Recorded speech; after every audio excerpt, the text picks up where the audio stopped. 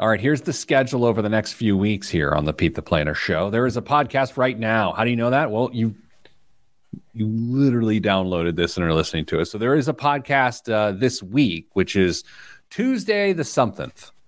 And then next week, there is no podcast. There is no radio show. There is no live stream. We are on hiatus. And then the next week, there will not be a Friday live stream. We will do it midweek like we are right now, which is a Wednesday. That's the housekeeping. Ladies and gentlemen, we've got a full crew in the house today. We've got the regulars, Kristen Elanius and Damian Dunn. Kristen, welcome back to the program. I am glad to be back. I feel like I've been away a lot here of late, so... Yeah, you're like a big celebrity get for us. We have to make time for us, please, Kristen and Co. Yeah. That's exactly what it is. Kristen and Company. Yeah, and speaking of and Co, hello, Dame. Has she been gone? I haven't really noticed. Oh, I watched the show. I know that's not true. Wow. All right. I'm going turtleneck today. I just thought I'd give a little visual for the podcast listeners so they can lose their appetite. Kristen, are you going to ask the question? What? Is it turned in? The turtleneck? I was told to not give turtleneck tips on the radio because I'm no fun. So I will not be asking. When I was donning this tortoise neck this morning, I thought to myself, I'm not kidding. No. Should I turn the turtleneck in? And in fact, in my bedroom mirror, I stood in front of it. I turned the turtleneck in, and it looked utterly ridiculous. And so I turned the turtleneck back out, and there we go. Grant says someone should get me a hairless cat to pet because I'm like a Dr. Evil meets number 2. I think actually like more than number 2 than I do Dr. Evil, but Grant, I feel you. Okay. Oh, wait. Oh, no. Danza is currently live with the Money Guy show. And now, wait, Danza, you do other shows? Wait, how's that not the takeaway of this? I'm a little hurt, really. No, it's all right. I'm sure it's a better show. Okay, let's do the show. It's an email question extravaganza? Sure. I don't know. Mm-hmm. In 3, 2, 1. This week on the Pete the Planner Show, we answer your money questions. Here's how the show works. You email us askpete@petetheplanner.com. That's askpete@petetheplanner.com. And what'll end up happening is what's going to happen right now to you in your ear holes. We're going to answer these questions. Like people email us questions, they're financial. We answer them because we know what we're doing. And then we don't try to sell you things, which is amazing and rare. Frankly, it's quite rare. So joining me, as always, Kristen Elanius. And by always, I mean sometimes she's here. Kristen Elanius, Director of Education at Your Moneyline. Hello, Kristen. Hello, Pete. And my fellow bald, Damian Dunn, Vice President of Advice at Your Moneyline. Hello, Dame. Good day, Pete. All right, so here's the question. Dear Pete and or Dame and or Ms. Elanius, whoever is on this week. See? You feel seen and heard now, Kristen? The girl uses her PTO like twice. We have a high school junior and also a graduating senior who will be headed to college in the fall. So we have a high school junior and a graduating senior who will be headed to college. Okay. For the purpose of this note, let's focus on the senior, and then we'll apply the learnings to his sister. Not sure what sale of personal data to blame, but the junk mail credit card offers for Lincoln have already started to arrive at our home. Would like to help him establish credit in the right way. A few notes for your context as I set up our questions. Number 1, he has traditional checking account with traditional savings account tied to it. We have access to these accounts and can move money around as needed. So when he goes to college, we could help him cover costs by simply moving into his checking account and use his debit card as needed. We don't intend to pay him an allowance while he's there, but if the needs arises, we can help a brother out. Second, we've been burned by fraudulent charges in the past, and so I'm inclined to want him to have a credit card, not just his debit, that allows for a bit more flexibility protection if there's fraud. In the event of a problem with the debit card, he could lean on the credit card or vice versa. You get the point. Number 3, we have our credit frozen. Mom, dad, and both kids. So any move we make will require the pain in the neck, hassle of unlocking credit temporarily. No big deal, but frustrating. Yeah, 90 seconds of your time. And by 90 seconds, I mean, 4 minutes or so? Here comes the questions.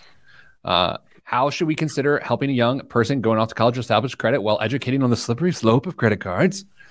2, we recently saw a social media post about adding your youngster as an authorized user on your own credit card. I can see the potential benefits, but frankly, we only have one card that we use for expenses, and I don't want the bills for his charges.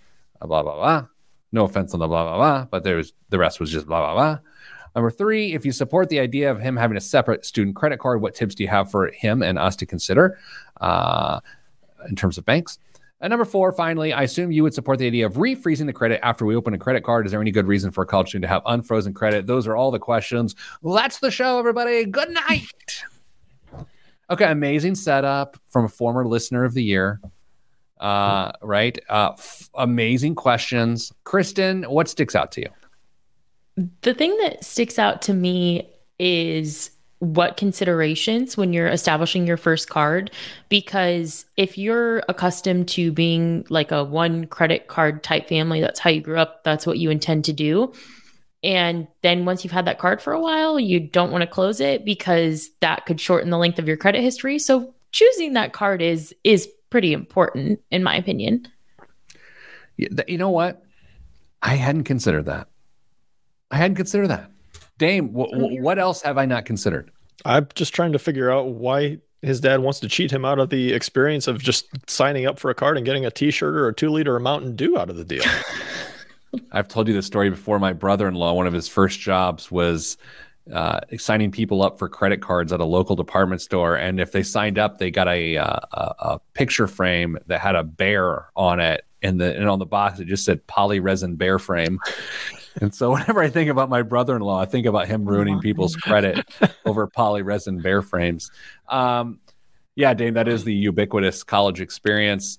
I think there's a rather easy answer to this one, in my opinion, but now I feel like Kristen's going to give a better answer. So let's do Hollywood Square style. Okay. I'll give a bad answer. Dame, you are officially the judge here. So Kristen and I will each present our case, and you have to say who has the better methodology.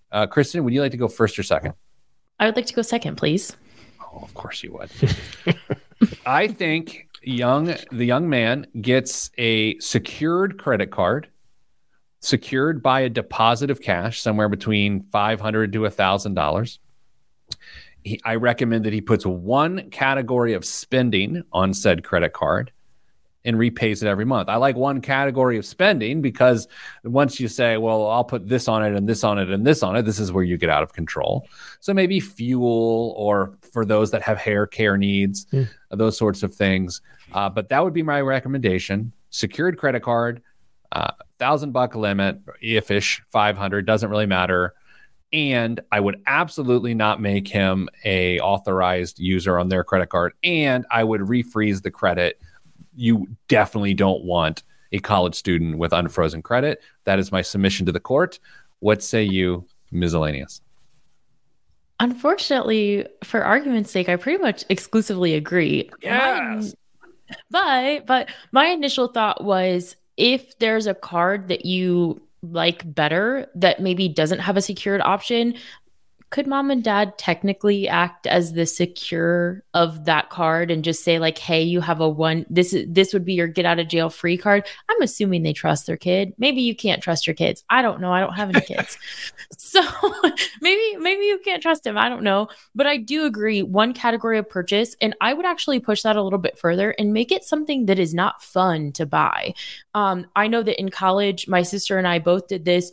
Like, gas for our cars is the only thing that we would put on our credit card, because there's no risk of mismanaging that spending, because nobody likes to go to the gas station and put 50, 60, whatever dollars in your gas tank.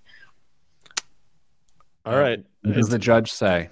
I think I have to side primarily with Pete on this one, probably because he was first and you chose poorly, Kristen. You went second, whereas if you would have said this first, you likely would have pulled out the win here. But Pete's reasoning was sound. You added some nice color to the end, but Pete gets the square.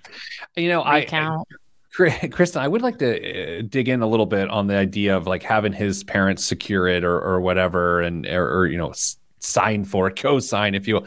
I don't like it. But I mean, look, you're parsing words at that point.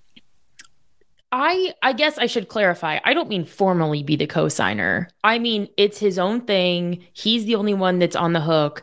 And then, but if your kid runs up a $500 balance on his card because he doesn't understand really the implications of that, you have to know, are you going to bail him out or not? Because if they are going to bail him out, then is there really a point in the secured card option if he has more options outside the secured card space? I haven't shopped for a credit card in a long time, so that could be a moot point. It's just something to consider. Yeah, I agree with your very initial statement, which was like, make sure whatever you're getting is something that you want to have for a while. And so that actually makes a secured card not the best option, right? Because then are you going to get rid of the secured credit card? Are you just going to keep making deposits? Can you transition a secured credit card to unsecured? I don't actually know the answer to that. Dame, do you know that? I think you can, but I don't know for sure. If you can find one that you can transition from unsecured or secured to unsecured, I would consider that. I don't know. I mean, here's what I know about this kid, by the way. He's an incredibly responsible young man. And so I don't think trust is the issue, but I think there can also be training wheels, and the training wheels is the secured nature of it. And I think Dame can attest, as a parent, you trust your kids, but you also don't want to put them in situations of which, if they mess up, that you're going to have to pay for it, you know? Yeah, and I don't want them to feel like they need to cover any potential mistakes by delaying coming and asking for help and making potentially a small problem into something bigger as well. All right. Well, there we go. There's the answer. That's the only answer in the world. It's not, but I hope you like it. If you want your email answered, then, well, by God, you got to email us. Ask Pete at PeteThePlanner.com. That's Ask Pete at PeteThePlanner.com, and Kristen and company will answer that. Coming up after the break, a giant bonus that you and I didn't get, but this person did. What should they do with it? That's next on the Pete the Planner Show. I don't know why I'm generally more surprised by my good outros than I am at my bad outro. Like, I have a bad out, and I'm like, yeah, that makes sense. Then I have a good one. I'm like, wow, look at that, man. Yeah. I feel like you've been on your game with the outros lately, though. I don't know what it is. I agree. Thank you for saying that. You're welcome. Every once in a while, I'll start. I can see it in his eyes. I'll start too early, and Dame goes, oh boy, a 35-second wrap. Oh boy. Those just make me nervous because I'm like, is he gonna like maybe ask me just one more thing because this is a long outro? So I'm like ready just in case. But sometimes you just run with it. So I am gonna do that in the next segment. Ask me something at the last with second. 5 seconds left. Yeah, absolutely will. He's done it to me. That's how I'll end the segment. Just absolutely. In 3, 2, 1. Back on the Pete the Planner Show, answering your money questions. So we got one. We had several today. This one is from a person. I believe the person's name is Hennifer. If I believe the J is Hennifer. Hi, Pete, Kristen, and Damien. You know, Dame, every time I read your name, I'm like, man, I wish people called you Damon. You know? Why? I don't know. I don't know. No. How do you recommend making the most out of receiving a lump sum? Okay, so before we go much further here, Dame, do you want to give like a privilege check here for us? Please be aware that this situation is not indicative of the situation that everybody faces, and we realize that there is a large amount of privilege, likely due to this person's hard work in their lifetime. But don't be turned off by the numbers. And possibly luck and opportunity. Sure. And like you said, don't be turned off by the numbers. Please don't. Try to learn something from it. If you need to subtract one of the zeros or two of the zeros, then go right ahead. Seriously, that's your warning. Seriously. My spouse and I have a young kid and live in a fairly affordable Midwest city. West Des Moines sounds lovely. When my spouse and I met in our early 20s, I was making $25,000 American dollars, and he was making $35,000 American dollars.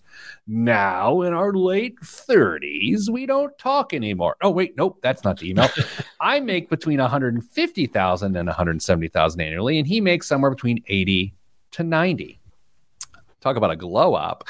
Before we had a kid, we worked extra jobs and saved aggressively to pay off our student loan debt and then pay off our cars.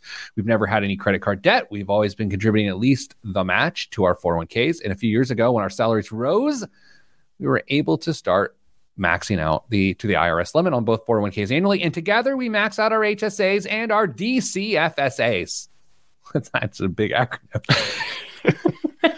Every year as well. And we put $5,000 a year into our kids' 529 plans until we got the lump sum of our emergency fund was around $30,000. Okay, so far, if I'm being honest, everything's pretty, I don't want to say it's standard, but this is approachable. Yes. Right? Yeah. Stable, reasonable. It's definitely on the upper end of what we might expect, but it is not out of line. We currently owe about $130,000 on our mortgage. Okay, are you ready for this? Is my favorite part. This is my favorite part. Not the big number I'm going to tell you in about 10 seconds. 8 years remaining on the 10-year refi at 2.125%. 2.1 is as low as I've heard. Cries in 5.5. Oh. Last year, I received a major bonus of around pre-tax, $400,000 American dollars in addition to my regular salary. And we feel pretty far outside of our depth to feel like we know what we're doing, everything that we should do with that money. After getting lump sum, we interviewed several financial people based on referrals and picked one to help us invest our money. We moved $150,000 of the sum into an investment fund and are focused on keeping the other same habits we had before, including all the contributions. No plans to buy cars or houses or anything crazy. We know we have too much sitting in our 3.6% interest savings account. Still 120 grand.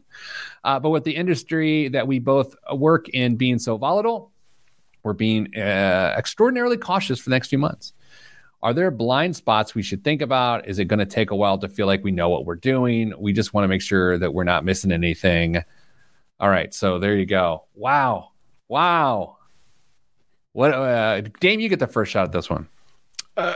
First of all, congratulations. And, I think you've taken a lot of very, very appropriate steps into what you should have been doing with this money. I don't think I would have recommended anybody approach it any differently. The thing that stands out to me is that you've got a large chunk of money sitting in a savings account and you're concerned about it.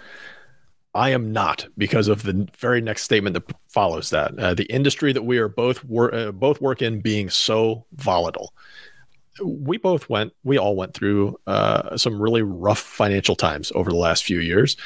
And we saw through your money line, the idea, the concept of what people were comfortable with in emergency funds stretch drastically and over a very short period of time, from 2-3 months. Trying to get somebody convinced that 3 months was an appropriate amount was sometimes really hard pre-pandemic. During pandemic, 3 sounded pretty darn reasonable, and we saw that stretch to 6, 8, 12 months regularly. So if you are an industry that is volatile, I don't think you are out of line to have that, and don't feel guilty about it. You're doing great with your contributions anyway. And you just gave them a nice boost with what was left over from that pre-tax bonus. I don't think you're doing anything wrong. I would put a stamp of approval on this. Before I make a very, very weird, arguably uncomfortable and nuanced statement, Kristen, do you want to go? Sure, I would love to. Can I ask a question that might be a hot take? Yes? Yeah. Could they be behind from a retirement perspective? Oh, I'm looking at balances here. Well, because they were making a significantly lower wage than they are now. And while they've always contributed, they were contributing in their early working years at a much, much, much, much lower rate. So if you in retirement want to live the lifestyle that you're living now, is it possible that money should be earmarked for retirement? Well, that's a really interesting point for people who had lower wages and then blah. Because what you're saying is doctors, wait a second. No, there's no doctors getting a $400,000 bonus. But anyway, don't doctors go through this exact same thing where they are instantly behind on retirement savings for 5 to 8 years? Sure. So, that's interesting. mean, I think it's possible. If I'm doing the math right now and I'm making some educated guesses based on what they've shared, they're putting away 17%. Yeah, I was going to come up with numbers. It was going to, 17 to 20%, but 17% isn't counting. I don't think it's counting HSAs, DCFSAs, 529s, anything like that. So they're putting away roughly 20% of their income right now. They just got a nice boost with what they had. So I don't know. We could run the math if we had, more time to do it, but we don't on this segment. All right. I don't even remember what my really hot take was. Bummer. Sorry. I gotta look through what's going on here. Oh, yeah, I remember what it was. Okay, listen. Here's the thing. I love situations like this. Obviously, it's always nice when $400,000 tricks into your house. But this is why when people prepare for success by having the right habits and having the right vehicles going, then when these sorts of things happen, it actually sets you up for life. And so here's my example of the difference here. The fact that there was the muscle and the mechanism of contributions happening, then this idea of, if you're good with money and you get more money, you're going to be good with that money. So that's what happens. But if you don't tend to make good financial decisions, or you wait until you have money to start saving money, then when this extra money comes in, then you end up not knowing what to do. So that's the first part of what I have to say. The second part is where it gets weird. This is why I honestly prefer situations like this, and I find them a lot more stable than those of like professional athletes. Having worked with professional athletes with their finances in the past, where there's these bursts of money over oftentimes a 4 to 8 year period, and the numbers, you add another zero on here, by the way. This is a much more sustainable financial life than something 10 times the magnitude of it. And that is why I love the financial business. And to take that point one step further, subtract this, make this 1/10 of this story. The same is true. If you can create the structure and have the mechanism, and Social Security comes and fills in the gaps, you can have a sustainable life too. Is that not right, Kristen? Absolutely, it is. Coming up after the break, more of the Pete the Planner Show. I'm Pete the Planner. Awful.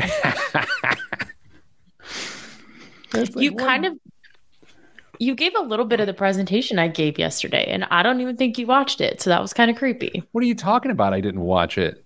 Oh, well. I mean, I didn't watch it. I totally didn't watch it. Way to support the team, man. Well, Kristen, you absolutely should have started launching into a 5-minute explanation. He forced him to cut you off.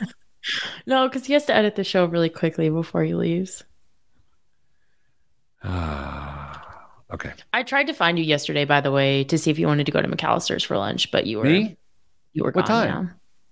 After I was done yesterday. I think you were at lunch. I just went in to see because obviously I had to have McAllister's. So what I did? Yeah, I can't remember about yesterday.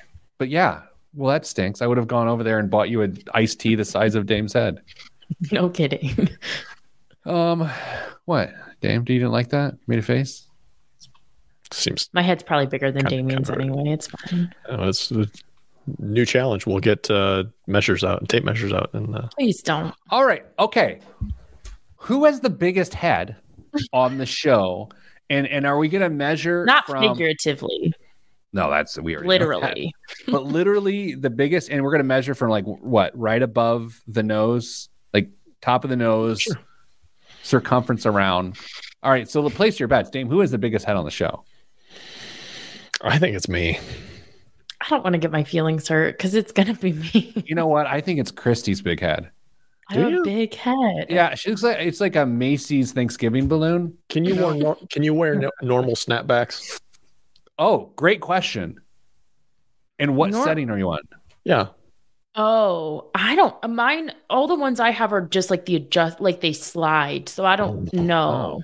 That sucks. 1980s golf course hat there with the brass clasp.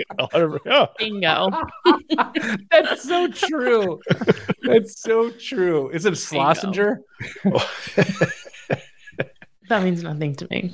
Exactly. So you don't have a hat with the little pegs you can go grab right now and show us the setting? I don't think so. I think all three of the ones that are in my rotation slide. Dame, where do you go? One of the last two, usually. Your head might be bigger than mine. Holy cow. I go two. So, if it's perfectly overlapped, I go two over. Baby head. Dame, you've got a giant nugget. I've never realized that. I tried to tell you. Okay, so here's the question at hand. Kristen, this is just for you. Okay. If we filled Dame's head with dimes, how much money would we have? I have no idea. No, I mean, we got to know. I'll try and find an app that will estimate the volume of my head for you, and we can figure this out. Kristen, turn your head to the side. No. Come on. No. What? This is just a financial show. Can you please? This is a financial show.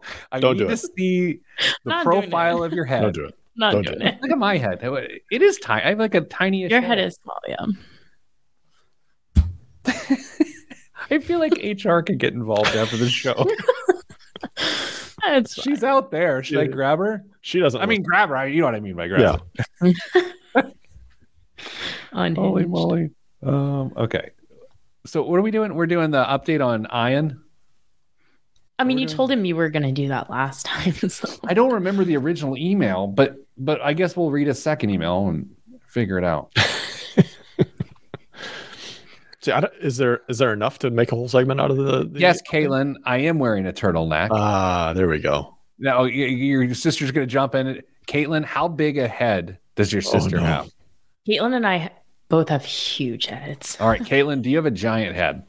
Yes. It's so big. If everyone's listening from the other room, they don't know what's going on, and they're just hearing me going, Caitlin, do you have a giant head? They're like, how's our boss? What's going on with him today? Must be recording radio. Must be being himself. Okay. This is giant head radio. All right, let's get started. In 3, 2, 1. Back on the Pete the Planner show. When people email us emails, people email us questions at askpete@petetheplanner.com. We answer them. And sometimes we have to fill in the gaps, right? Because sometimes the question is missing something. Well, a couple of weeks ago, we had an email from a gentleman by the name of Ian from Chicago. And he has a follow-up email to us that I think maybe explores some of the things we discussed. Now, if you're like me, and you're tuning in and it's like, wow, maybe the context for the first email would be helpful. I feel the same way because I don't remember it. So we're going to try to get through this together, and maybe my big-headed co-hosts can figure out how to fill in the gaps with their giant heads. Hey there, Kristen and company. Wow, y'all took my question. I did not realize that Ian was from Kentucky. Thank you for sorting through the small novel of an email and making my freaking week. Fantastic. Side note, Dane was right. I get Ian enough to make explainers like that not uncommon. Love how you're rolled. Anyway, enough compliments for us. But you asked me a question back. For savings at the time of my original email, excluding investment and retirement accounts, I had $30,000 in my account. Price is Right rules. Pete wins. Including in there is $12,000 in my emergency fund, and the rest is earmarked for other savings and donating goals. Currently working towards a 6-month uninterrupted lifestyle emergency fund, and hope to be there in the next few months, which is why I didn't mention in my novel. I want to pause there for a second. I don't know is that a thing? It sounds like a thing. As a 6-month uninterrupted lifestyle emergency fund. Someone has clearly made that a thing. Well, that's what the two of you prefer. We don't call it that. Yeah, I'm saying I think this is I'm making more guesses here about Ian. I think this is a consumer of personal finance content, and someone out there is saying 6-month uninterrupted lifestyle emergency fund, and I think that's interesting. I guess I think a lot of people have the idea or the concept that an emergency fund could be used, or when they're building an emergency fund, it has to be replacing income dollars and not certain expense dollars. So I would guess that a number of folks wander into the concept and starting an emergency fund with the idea that they are replacing income for an uninterrupted lifestyle fund, not just an emergency fund. Okay, well, let me dig on that though. Kristen, if I lose my job and that's an emergency, right? Mm-hmm. And so I go to my emergency fund. Like, how practical is it to be like, well, business as usual, let's go get bubble tea? Like, are you going to do that for 6 months? If you've put in the work in the past to be able to sustain your lifestyle, I mean, is there anything wrong with that? And it's probably also come out of this place of like personal finance experts. We are so guilty of this, the three of us too, of just being like, yeah, save 3 to 6 months for an emergency. Like, what does that even mean? So, Ian has just taken the extra time to define what that means for Ian. What if Ian is, we know he's young. What if he's in a profession that there are transitions every once in a while where you can expect to maybe have a couple months off every once in a while, but you're going to get hired again. You're going to find another source of income on a pretty regular basis. And he just wants to live his life as uninterrupted as possible. Travel nurse. Oh, can we talk about travel nurses here in a second? Sure. Can we put a timeout? Do either of you know much about travel nurses? I actually just helped one of my best friends with her budget because it's hard for her as a travel nurse. Yeah. Okay, we'll come back to that. Kristen was right about the debt's origins. Despite the relatively recent change in gross income, I've carried a balance on my credit card since I graduated college as a way to fill gaps and live outside my means while I was making much less. I've struggled over the years with wiping out my credit card debt at the expense of other financial security goals, including my emergency fund. But my credit card has always remained a high priority. Last year, I went about 3 quarters without accruing interest. That's good. That's actually great. One of my goals for this year is to wipe out the residual debt by June, just in time for the student loan interest freeze to expire. As a bit of an update, I used a portion of the returned funds, minus the market losses from last year, to pay my taxes, and the $1,400 left over I sent to my credit card balance. And so we end there. So that's the rest of the update. Anything else worth chewing on there, lady and gentlemen? Go, Ian. Did a great job not consuming that into his lifestyle and not leveraging that money appropriately. Travel nurses. I have several cousins, I think at least 3 that are travel nurses from the same family. There are 10 kids in that family, and 3 of them, I believe, are travel nurses. And they're all over Instagram having a great time. Mm-hmm. They're very good looking, which I don't know if that matters other than to say it probably helps to have fun when you're very good looking. I wouldn't know. Anyway, they seem to be like travel nurse. You go, make some coin, live some life, try out a new area, and what's the financial reality of that, Kristen? Because you just put together a budget for someone.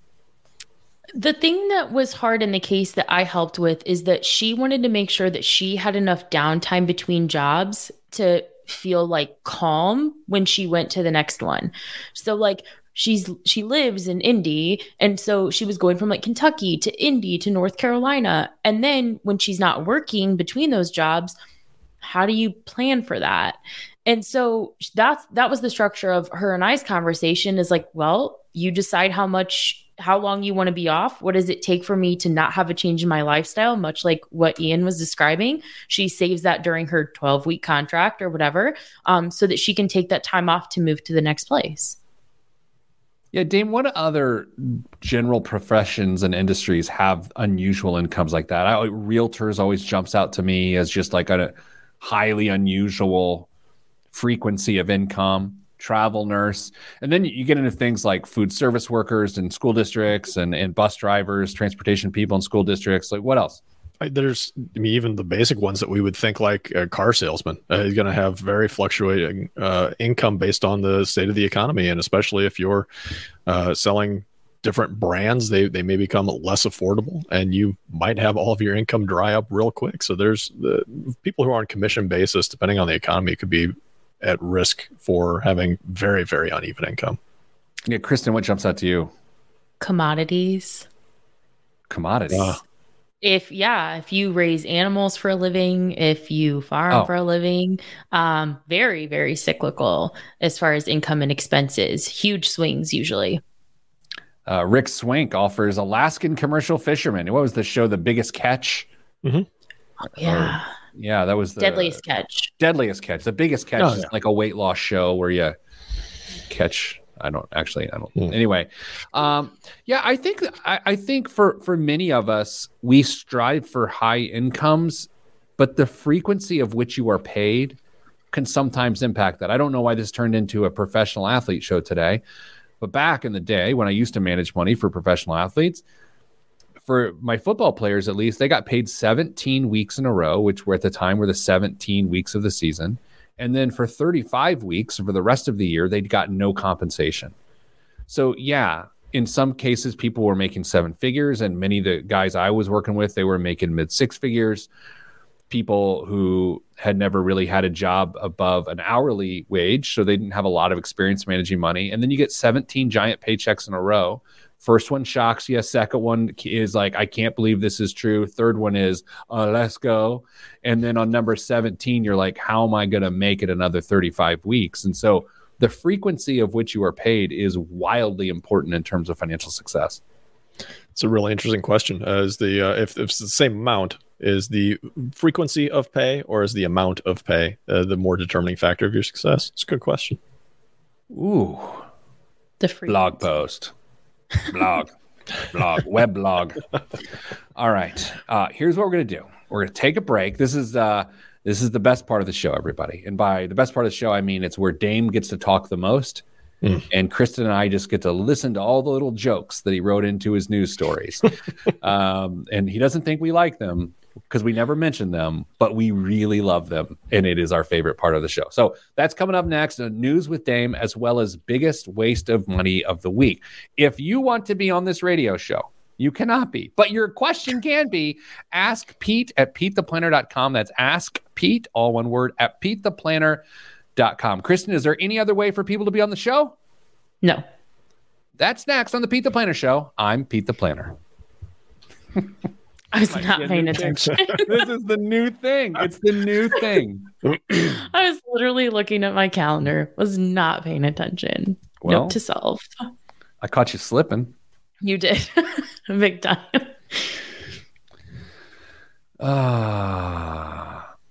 Pete's trying to make Dame's head even bigger with those compliments. Do we know Jason Brown? I mean, I know he's on here a lot, but I'm like, wait, do I know Jason Brown?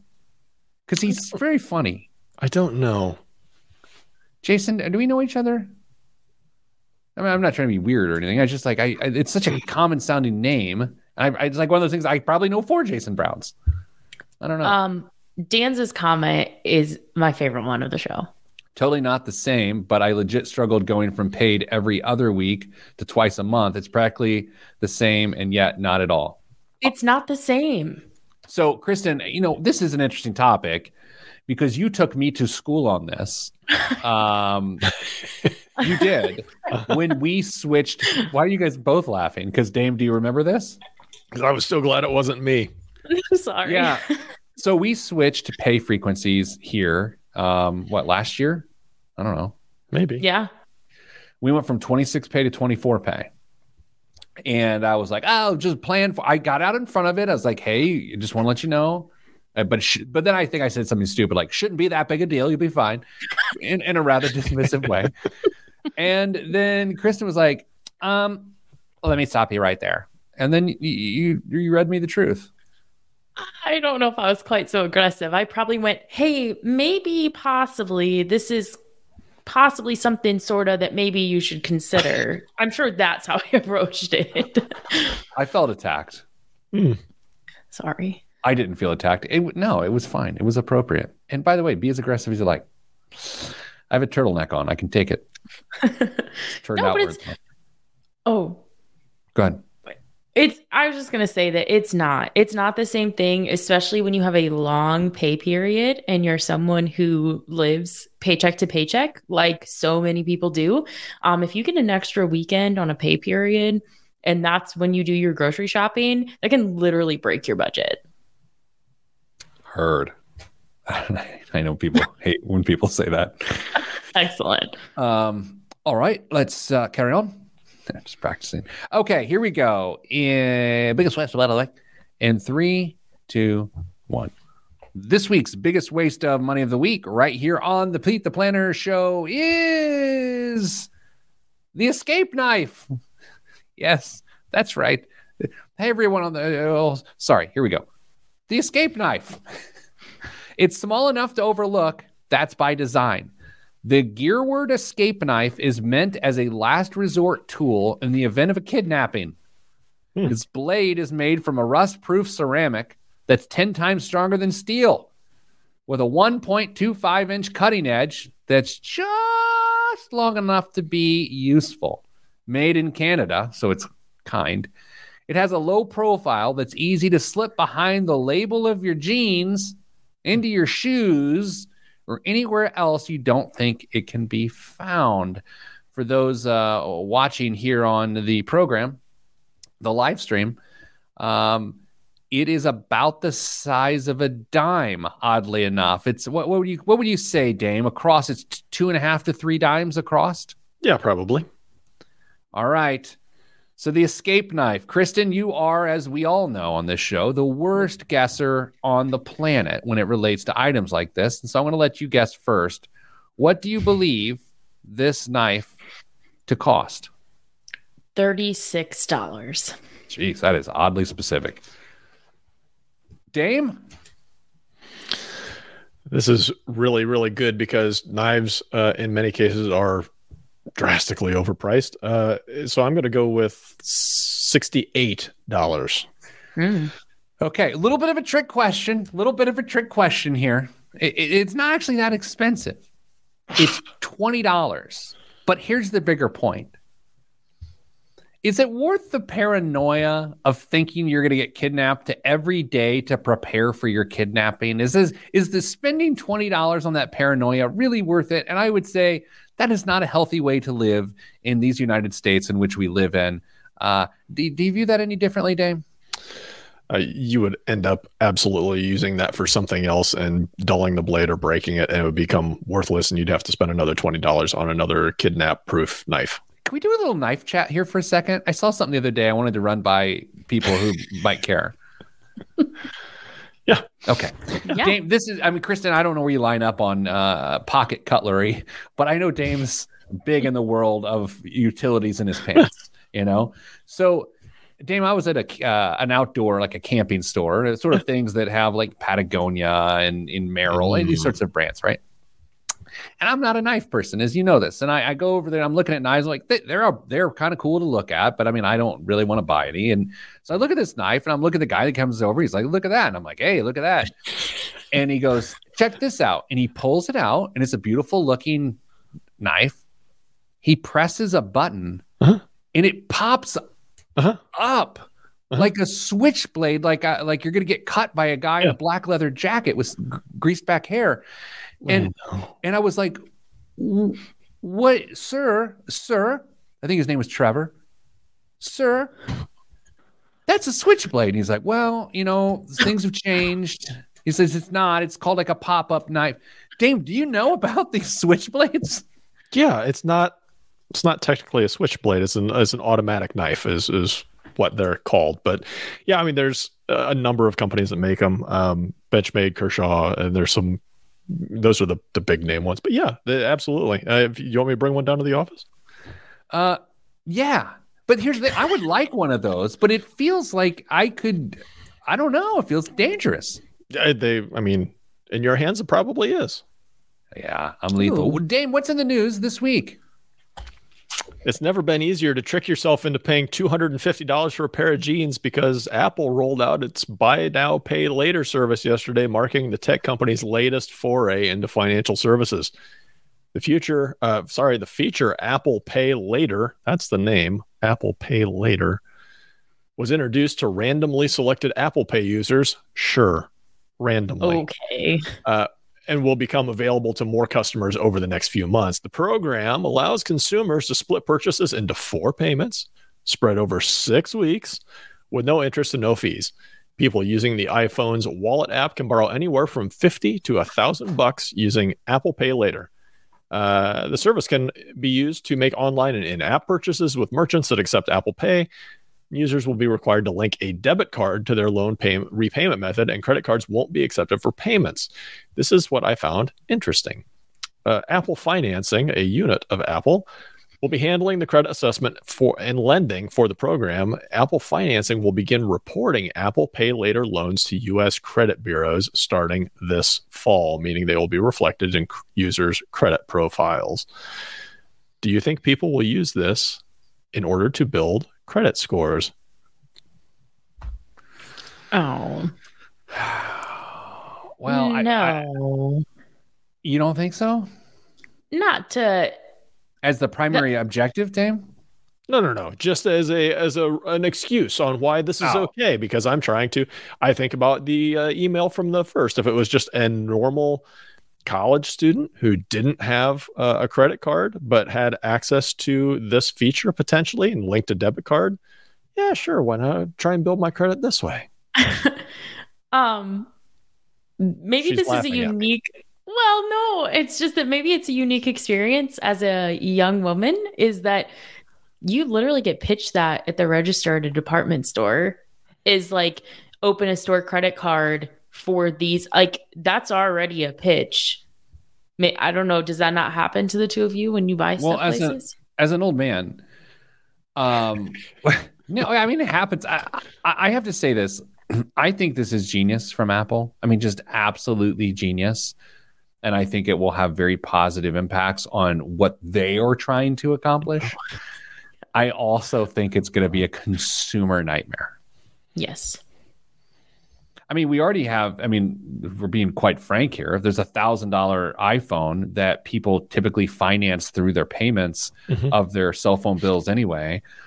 So that's already one version of this. And I think what Apple said is, like, well, why are we having a middleman through this? Like, why not just take it straight to consumers? And that's what it feels like, at least. Telling you, Apple's well on their way to being their own bank. You said it, 2-3 weeks ago? Yep. What else is in the news, young Damon? To keep up with rising costs, many young adults turn to a likely safety net: their parents. From buying groceries to paying for their cell phone plan or covering health and auto insurance, 45% of parents with a child over 18 provide them with at least some financial support, according to a recent report by Savings.com. On average, guessing game time, folks, these parents are spending more than X dollars a month helping their adult children make ends meet. All right. Dame. I'm going, well, he knows. I know. Yeah, I'm reading it. Okay. What's wrong? Well, I think we all know, but go ahead, Pete. I don't know. I sent the article. I didn't read it.